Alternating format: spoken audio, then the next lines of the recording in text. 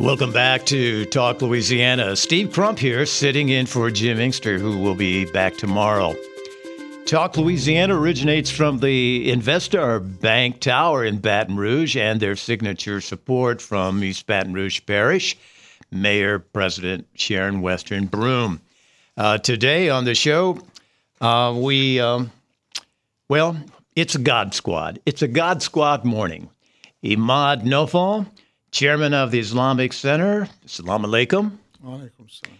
And Rabbi Emeritus Barry Weinstein of the United Jewish Congregation. Shalom to you, Barry. Shalom, shalom. Thank you. You're welcome. Two men who have known each other for years. I've been their friends too.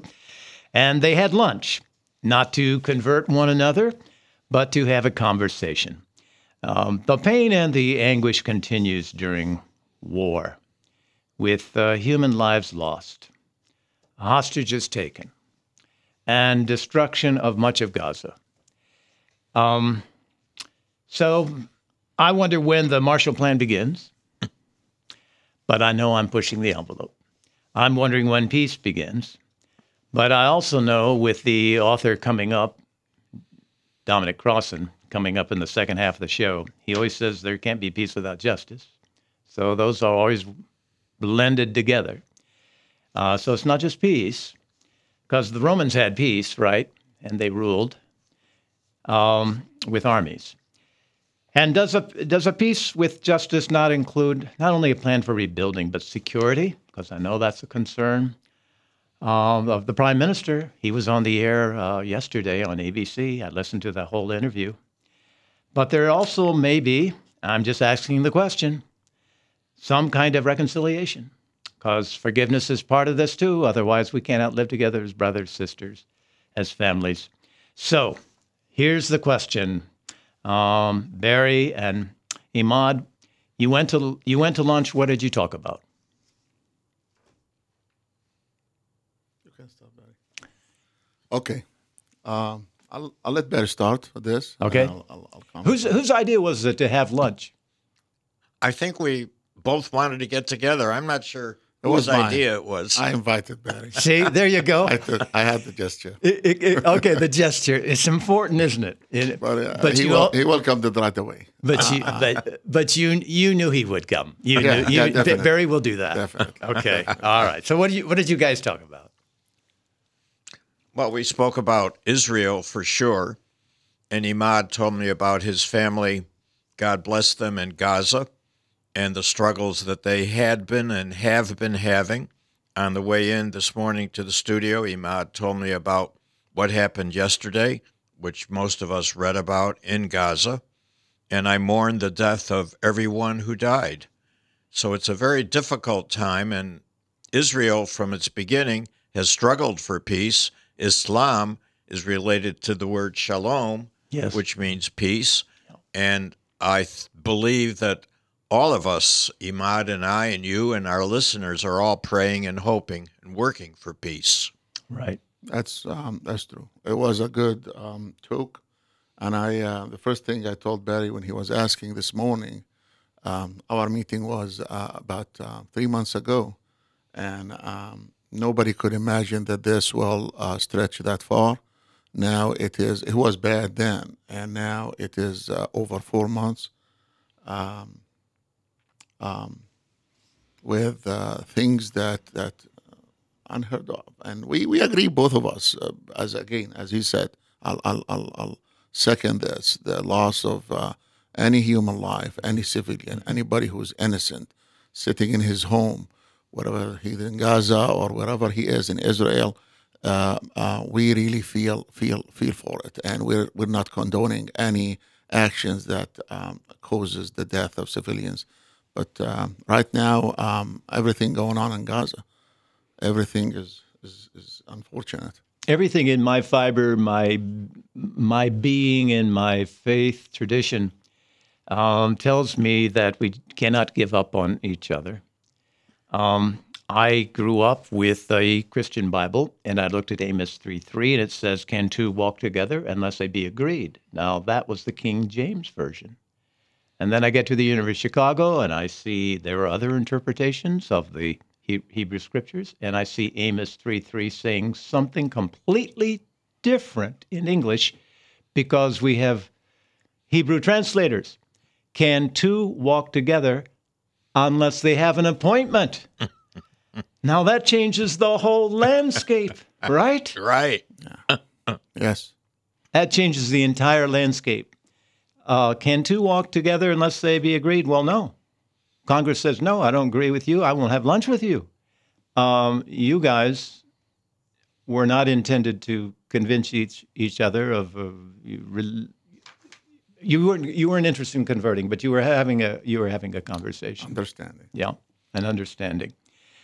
So we're having a conversation that I don't think happens very much, and maybe not in this town, but maybe not much anywhere in this country. Because if the question is hostages versus the children in Gaza, then if it's that binary kind of question, we're not going to get anywhere, it seems to me. It seems to me we've got to be concerned about hostages, and we also have to be concerned about children and family of Gaza. Would you agree? Yeah, and I'd like to mention during my latest trip, we always say return. When we go to Israel, we say returning to Israel. During my latest trip now several years ago, I spent time in Jericho and in other cities around that area. And I met with Arab Israelis, Muslims. We had wonderful times together, talks together. I went in Ramallah and had lunch at an Arabic family home. It was tremendous.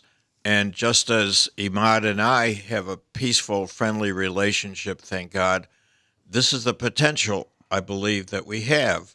And Israel has always tried, as we in America have tried often with mistakes. Israel's made its mistakes as well, striving for peace. And on this little strip of land, smaller than New Jersey, trying to do its best. I failed to mention this is right now. This is a live show. For the 9 o'clock version and in the evening, it won't be. But let's take callers at 877-217-5757. I'll read it again, 877-217-5757. And we have someone, Phil, calling in right now from Jefferson Terrace. Hi, Phil. Good morning. Good morning. Yes, sir. Yeah, hi, Barry. This is Phil. And you were such a comfort to me when I lost my father, and so much just your wisdom and your empathy, and also know that you were part of sheltering refugees from Katrina. I know that was something that you were involved with, and that caused controversy. And but doing what your faith commands you to do, you do that. I thank you. I thank you. Thank you so much for those kind words. I really appreciate that. Emad and Barry, what in your religious traditions tell you not to give up on each other? I mean, we speak of those who are not carriers of the faith. Both Hebrew Scriptures, both the Quran speak of the unbelievers, those who have worshipped other gods, for example. Your traditions hold out for there being one God. No God but God. First commandment says you must honor and love God. That comes from Hebrew Scriptures, and that's something that Islam also acknowledges. But what in your traditions tell you that you don't give up on each other, either through Scriptures or just in your lives? There are, let me start with this, but also I had something in my thought, if you allow me, Steve. Sure. About Barry has talked about him being in Israel and visiting, and had some good experiences. And he used to the word that they use, the return. The return. And I just want to point that there are millions of Palestinians whose grandfather or great-grandfather were born in Palestine. They are not allowed to touch that land. I just want to owe it to my people to say that, because when a lot of people are allowed to return and enjoy and meet, those people never got a chance to meet. But For me, and for a lot of Palestinians, I've seen it, I've experienced it. We always looking for a way to negotiate, to amend our relation, because it comes from the core of our religion. It says, "Id'u ila sabili rabbika bil hikmati wal maw'izati al hasana." Call for the way of God in the best words and with wisdom. And وَجَادِلْهُمْ بِالَّتِي أَحْسَنُ. When you talk to them, when you argue with them, find the best words to argue with them that does not hurt them, does not break their heart. Definitely, there is a lot. I'm not a scholar in religion, but there are a lot of things in our religion that call for calling. Emad, you are quoting from the Quran. We're going to give a chance for Barry to respond from his tradition right after this.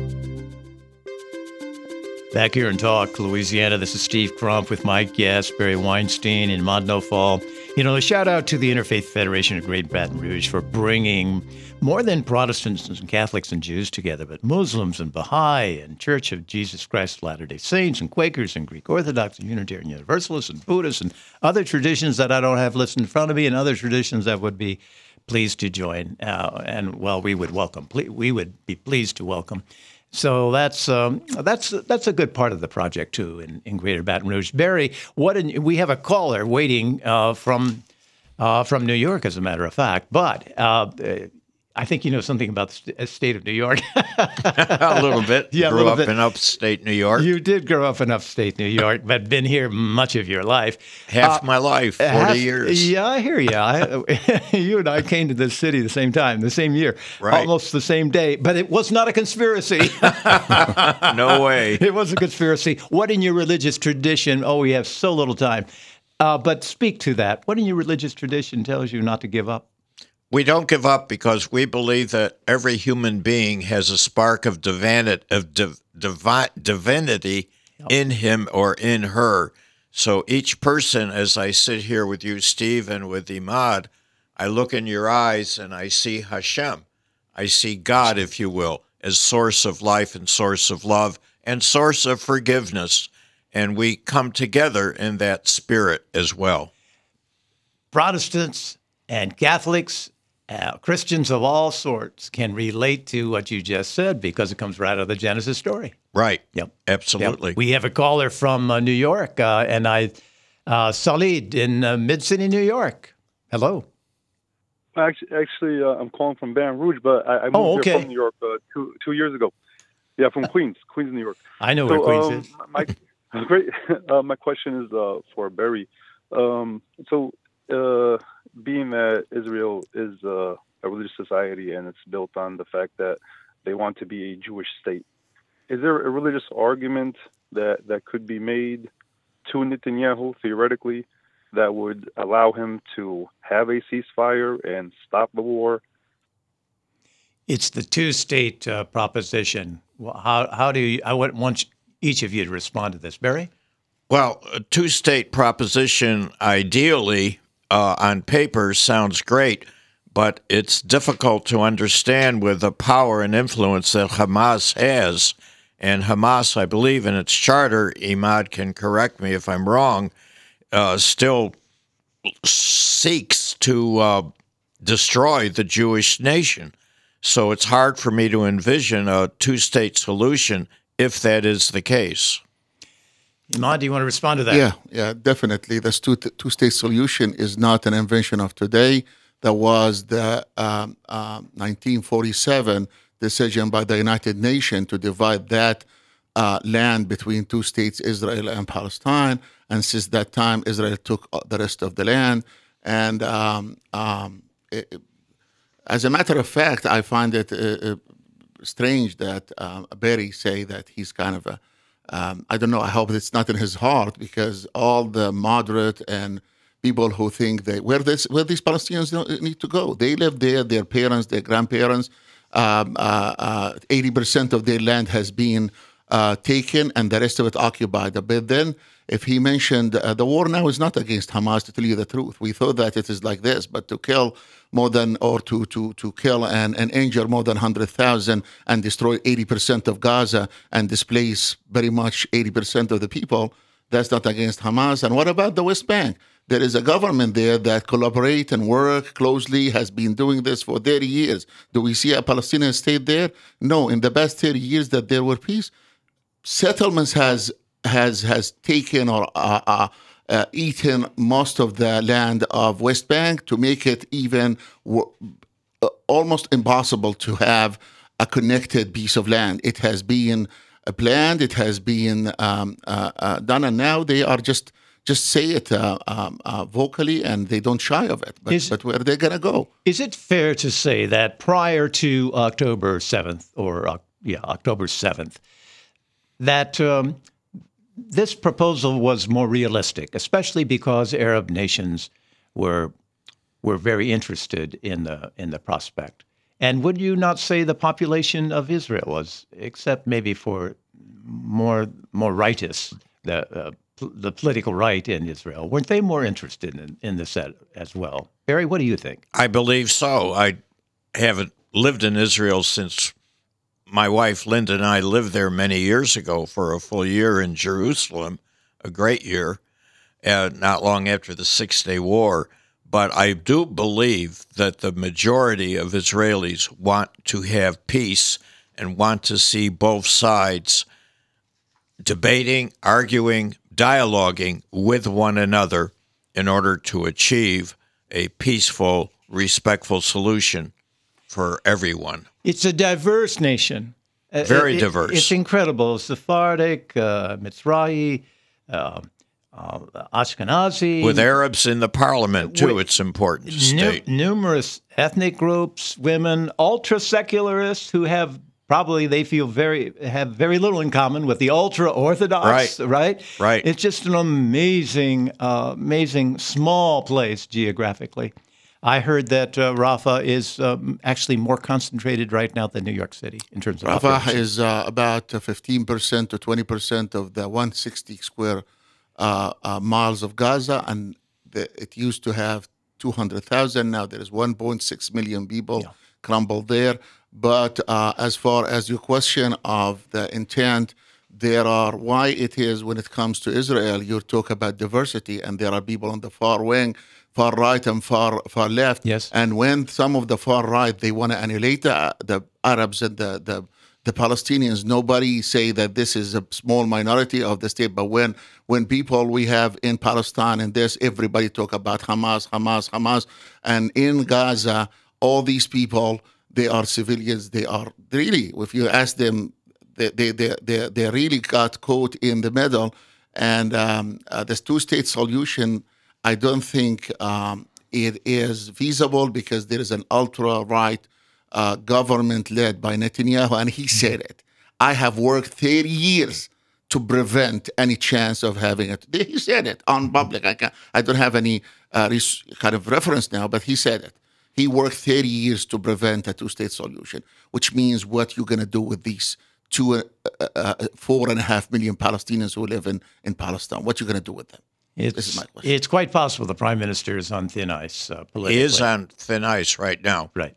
In a very controversial position. And we don't have time to go into the politics of it, but I think we should lift up Tawfiq Abdul-Jabbar, the 17-year-old who was shot, not in Gaza, but in West Bank, American citizen who grew up in, actually a U.S. citizen who grew up in Gretna.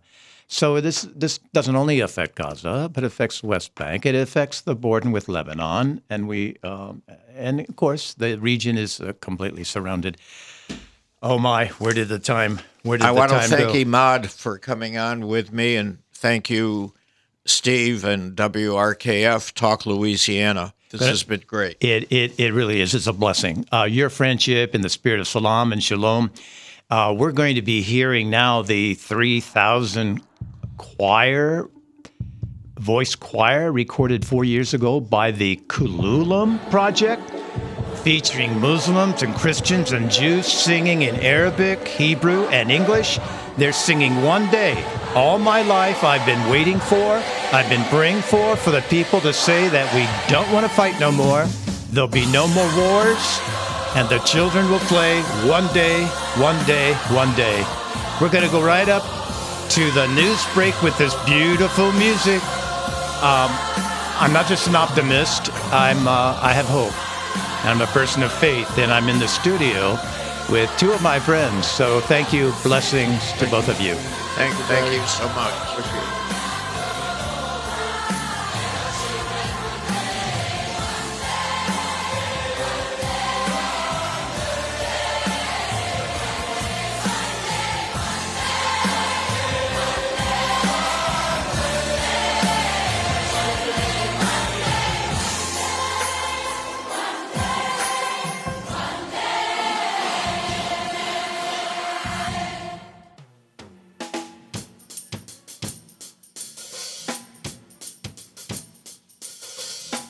Hey, this is Steve Crump of Talk Louisiana. I just ushered my friends out the door, and here we go.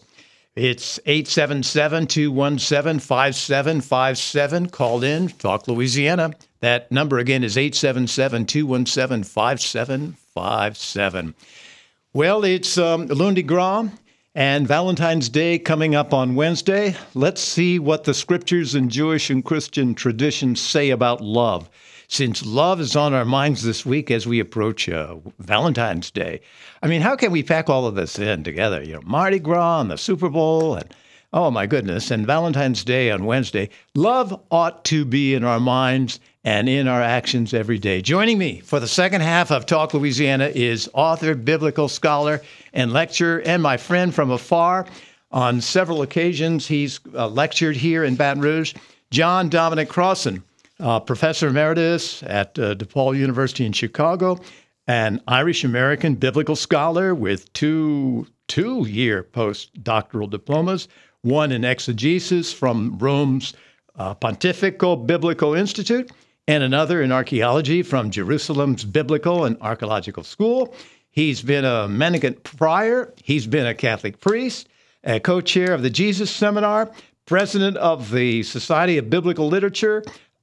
You think he's an expert? Yeah, I think so. The most recent of his 30 published books is Render Unto Caesar, The Struggle for Christ and Culture in the New Testament, that came out a couple of years ago. Good morning, Dom. You may be speaking to folk in their cars today as they go to the Lundi Gras parades in southern Louisiana. I would say you don't want us to give up on love, not for Lent at least this year, right? Right, Steve. And first of all, it's lovely to be with you, and hello to everyone out there in the ether sphere. I'm talking to you from near Orlando in Florida, where the weather is very beautiful. By the way, that title, Emeritus Professor, means you get to live in Florida. It's Latin for living in Florida.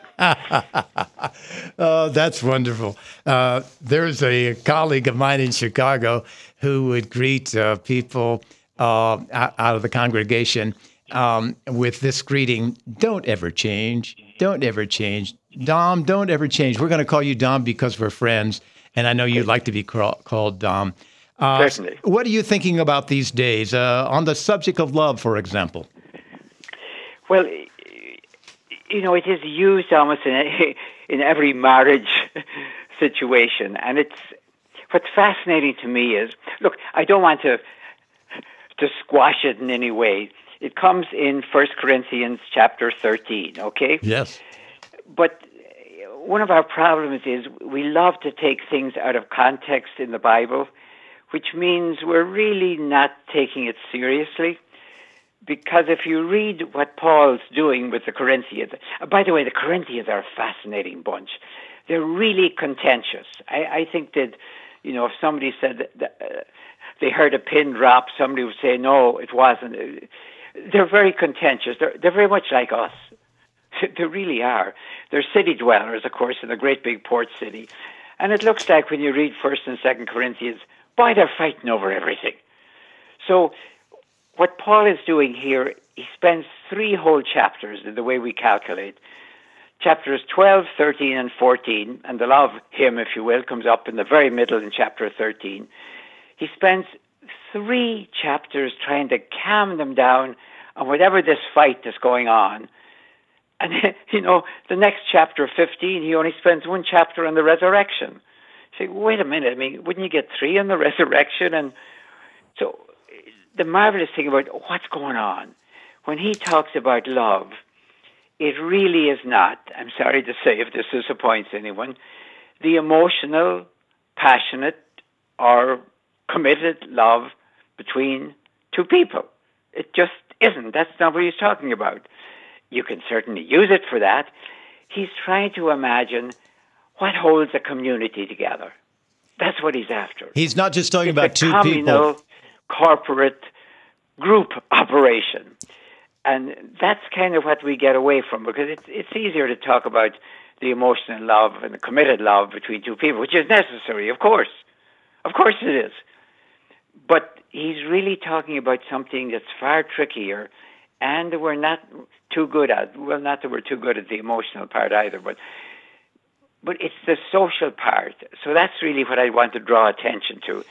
The context in chapter 12 through 14, if you're actually reading the text, which I spend my life doing, that's the more important thing, I think. Dom, I want to ask you about something that really embraces the 2 of my guests, Muslim and Jew, about the love your neighbor as yourself. I mean, that's not original with Jesus. That's not it's expressed in all the great religions, and that too is a communal commandment, right? And it's enlightened self-interest. You love your neighbor. That's good for community.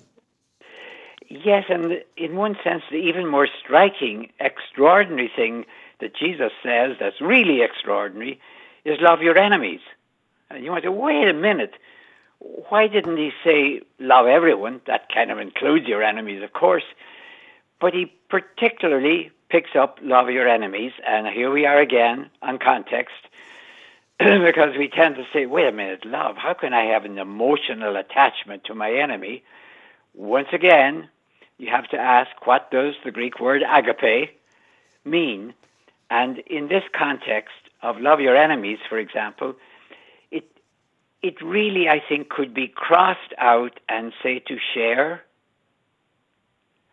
Now, I look at, when you're talking, I know, with your previous guest about what's happening in Gaza and in Israel, and I come to that from a life spent, till at least I was 17 and came to this country, in a divided country called Ireland, which has 26 counties in the south, 6 in the north, and it's divided, and it's a tiny little island, as it were.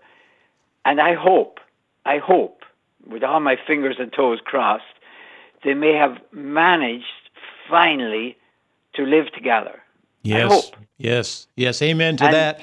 I heard someone say, well, when you give up hope, you hope in spite of not having hope. And look at all the cynicism about Belfast, for example, years ago. Look at all of the cynicism. We mustn't give up hope. I know there's a caller coming in that wants to ask you something. Let's go to our caller right now. Okay. Or is there? No, there may not be. Okay. Well, we'll continue the conversation. It doesn't stop with your neighbor. It means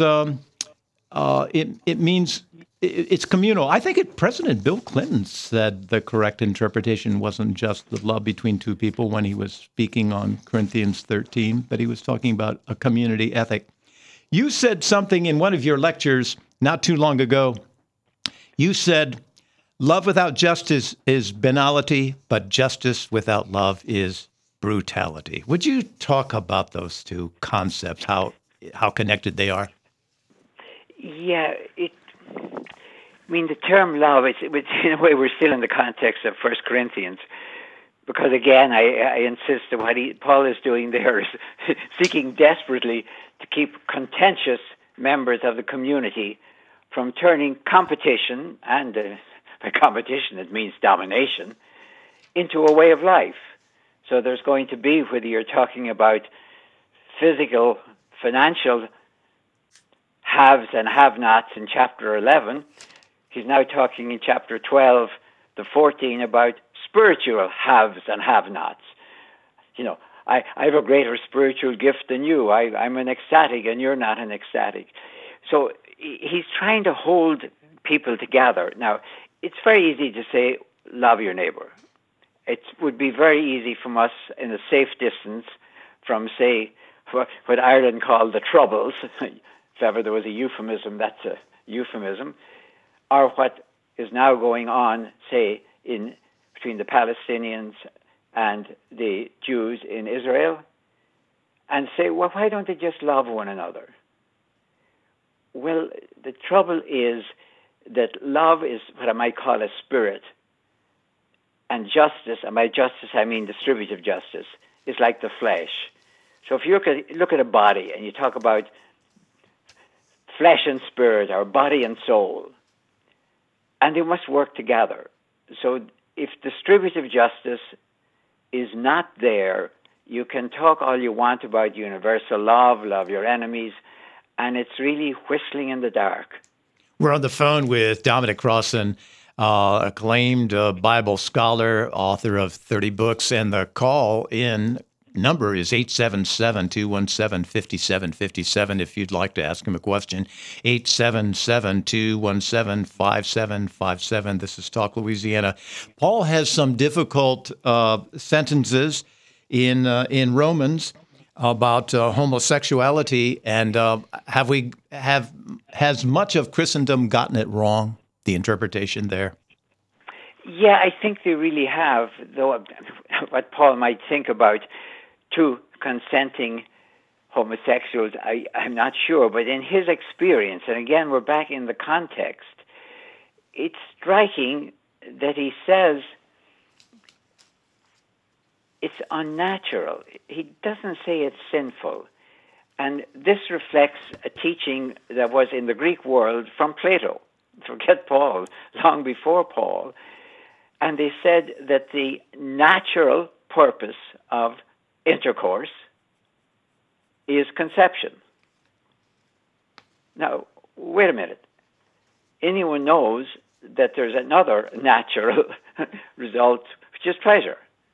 And Plato did not want to say that. He did not want to say, well, there's two purposes.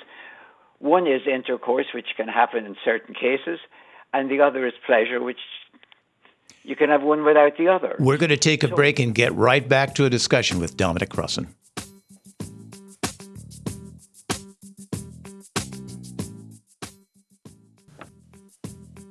Talk Louisiana, this is Steve Crump sitting in for Jim Inkster with my guest, Dominic Crossan. This is really fascinating.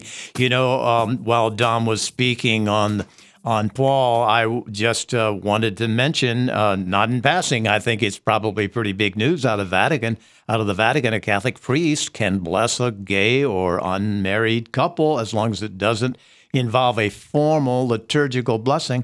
It's interesting that has happened. A quick comment before we take a caller, Dom?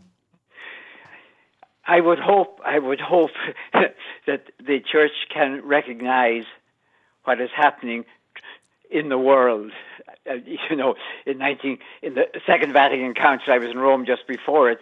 I had hoped the Church would make a radical change to what was called aggiornamento, or modernizing, if you will, not modernism, but modernity.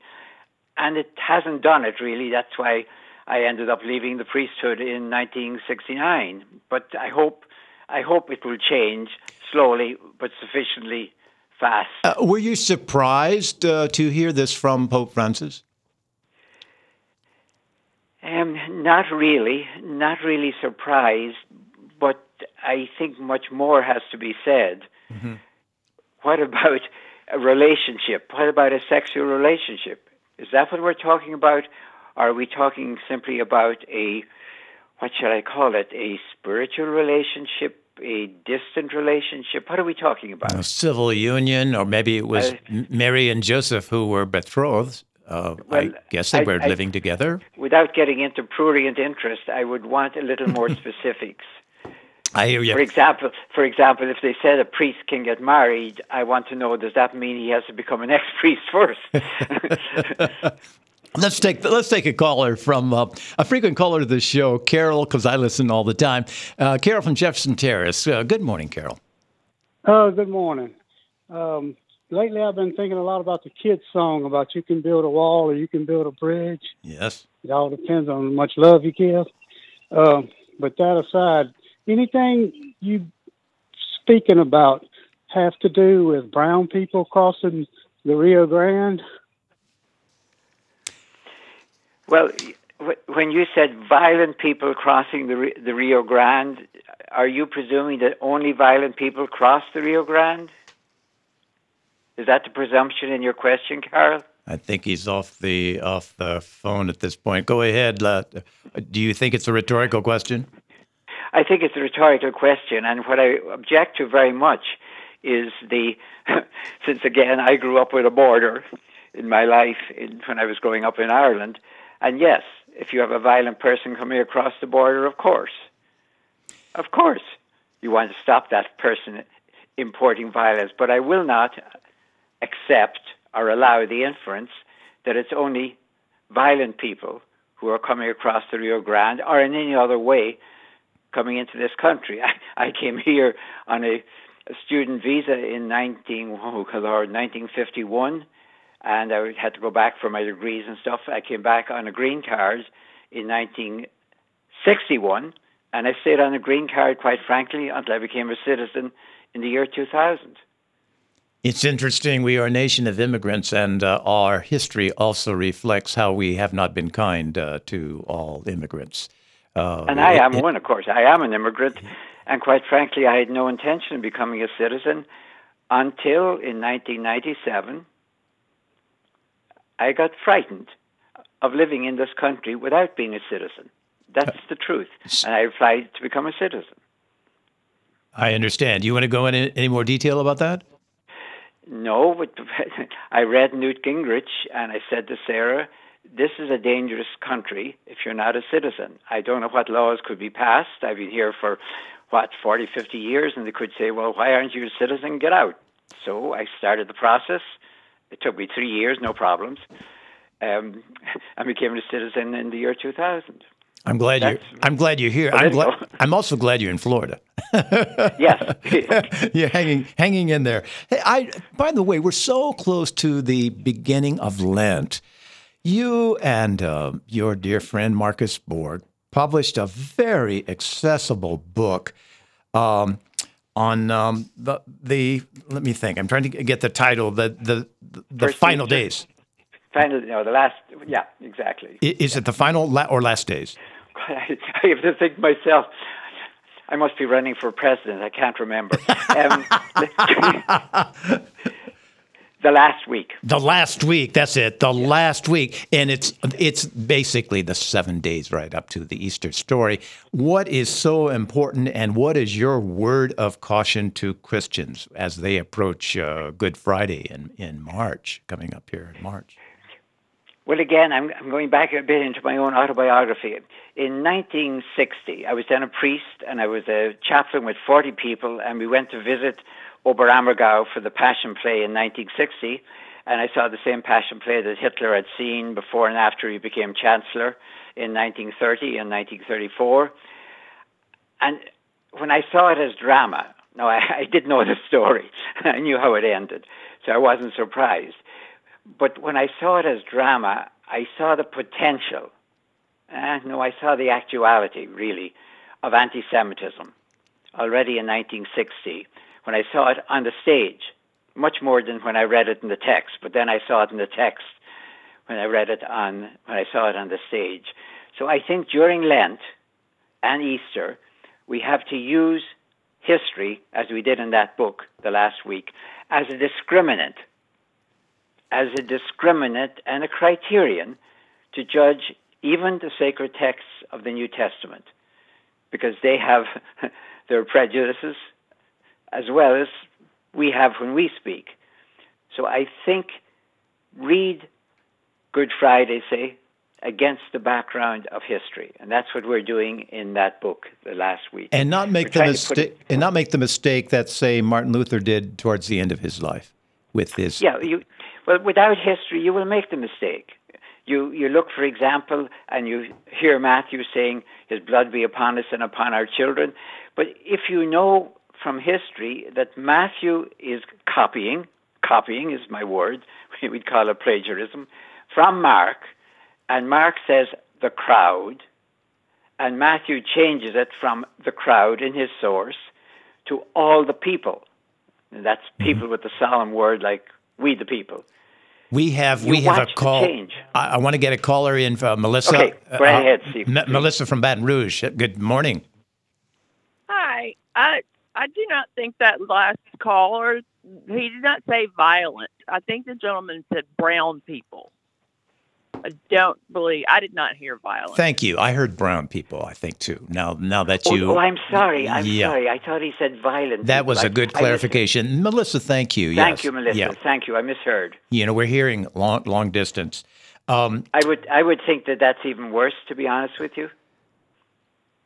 I think it's even worse prejudice. Yeah. I really do. It would be much worse. I thought it was violent people, he said. I misheard, but... Brown people? What's wrong with brown people? Well, in our own city, Italians were discriminated against, and so we're Irish, of course. Yeah. Yes, we have a long history of discrimination. We're very good at it. Yeah. We just change the target each time, but we always have somebody out there.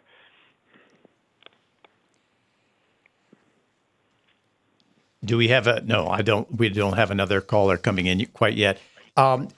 So, anti-Semitism.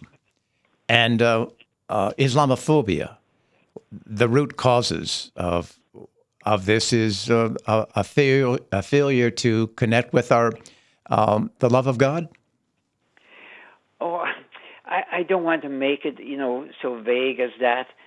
Let me tell you, at the risk of even partisan politics, I think the reason that we were able to get, again, I say with all fingers crossed, peace between North and South Ireland was that America, let me keep it at least as a country, was an honest broker.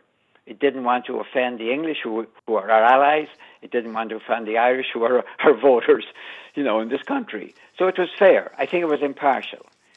I am not convinced that that is America, has been an honest broker between the Palestinians and the Jews in Israel. I think we have talked two countries, which is the only solution I can see, as it was in Ireland in my own limited experience. Though, by the way, I did live for 2 years, from 65 to 67, in Jordan, in the old city of Jerusalem, so I kind of have some experience there as well. But you have to be an honest broker to say, if you have two countries and they're going to live together, then the Palestinians have to do ABC. For example, reject absolutely interference in their affairs, in Palestinian affairs, from either the surrounding Arab countries or from any terrorists. And what does Israel have to do? Tom, I got to thank you for your time. There's so much to say. We thank author, scholar, friend Dominic Crossan. And happy birthday to you. You have a birthday this week. I think a big one. As we go out on Lundi Gras, how about another salute to the first African-American woman to win a country music award in composition when Luke Combs sang Tracy's song Fast Car to the top of the country charts. Wow, that's great. A real showstopper at the Grammys. Be safe, everybody. Don't drive those cars too fast. And get a designated driver. You know what that means. It's a pleasure to be a guest host today, and Jim is back tomorrow.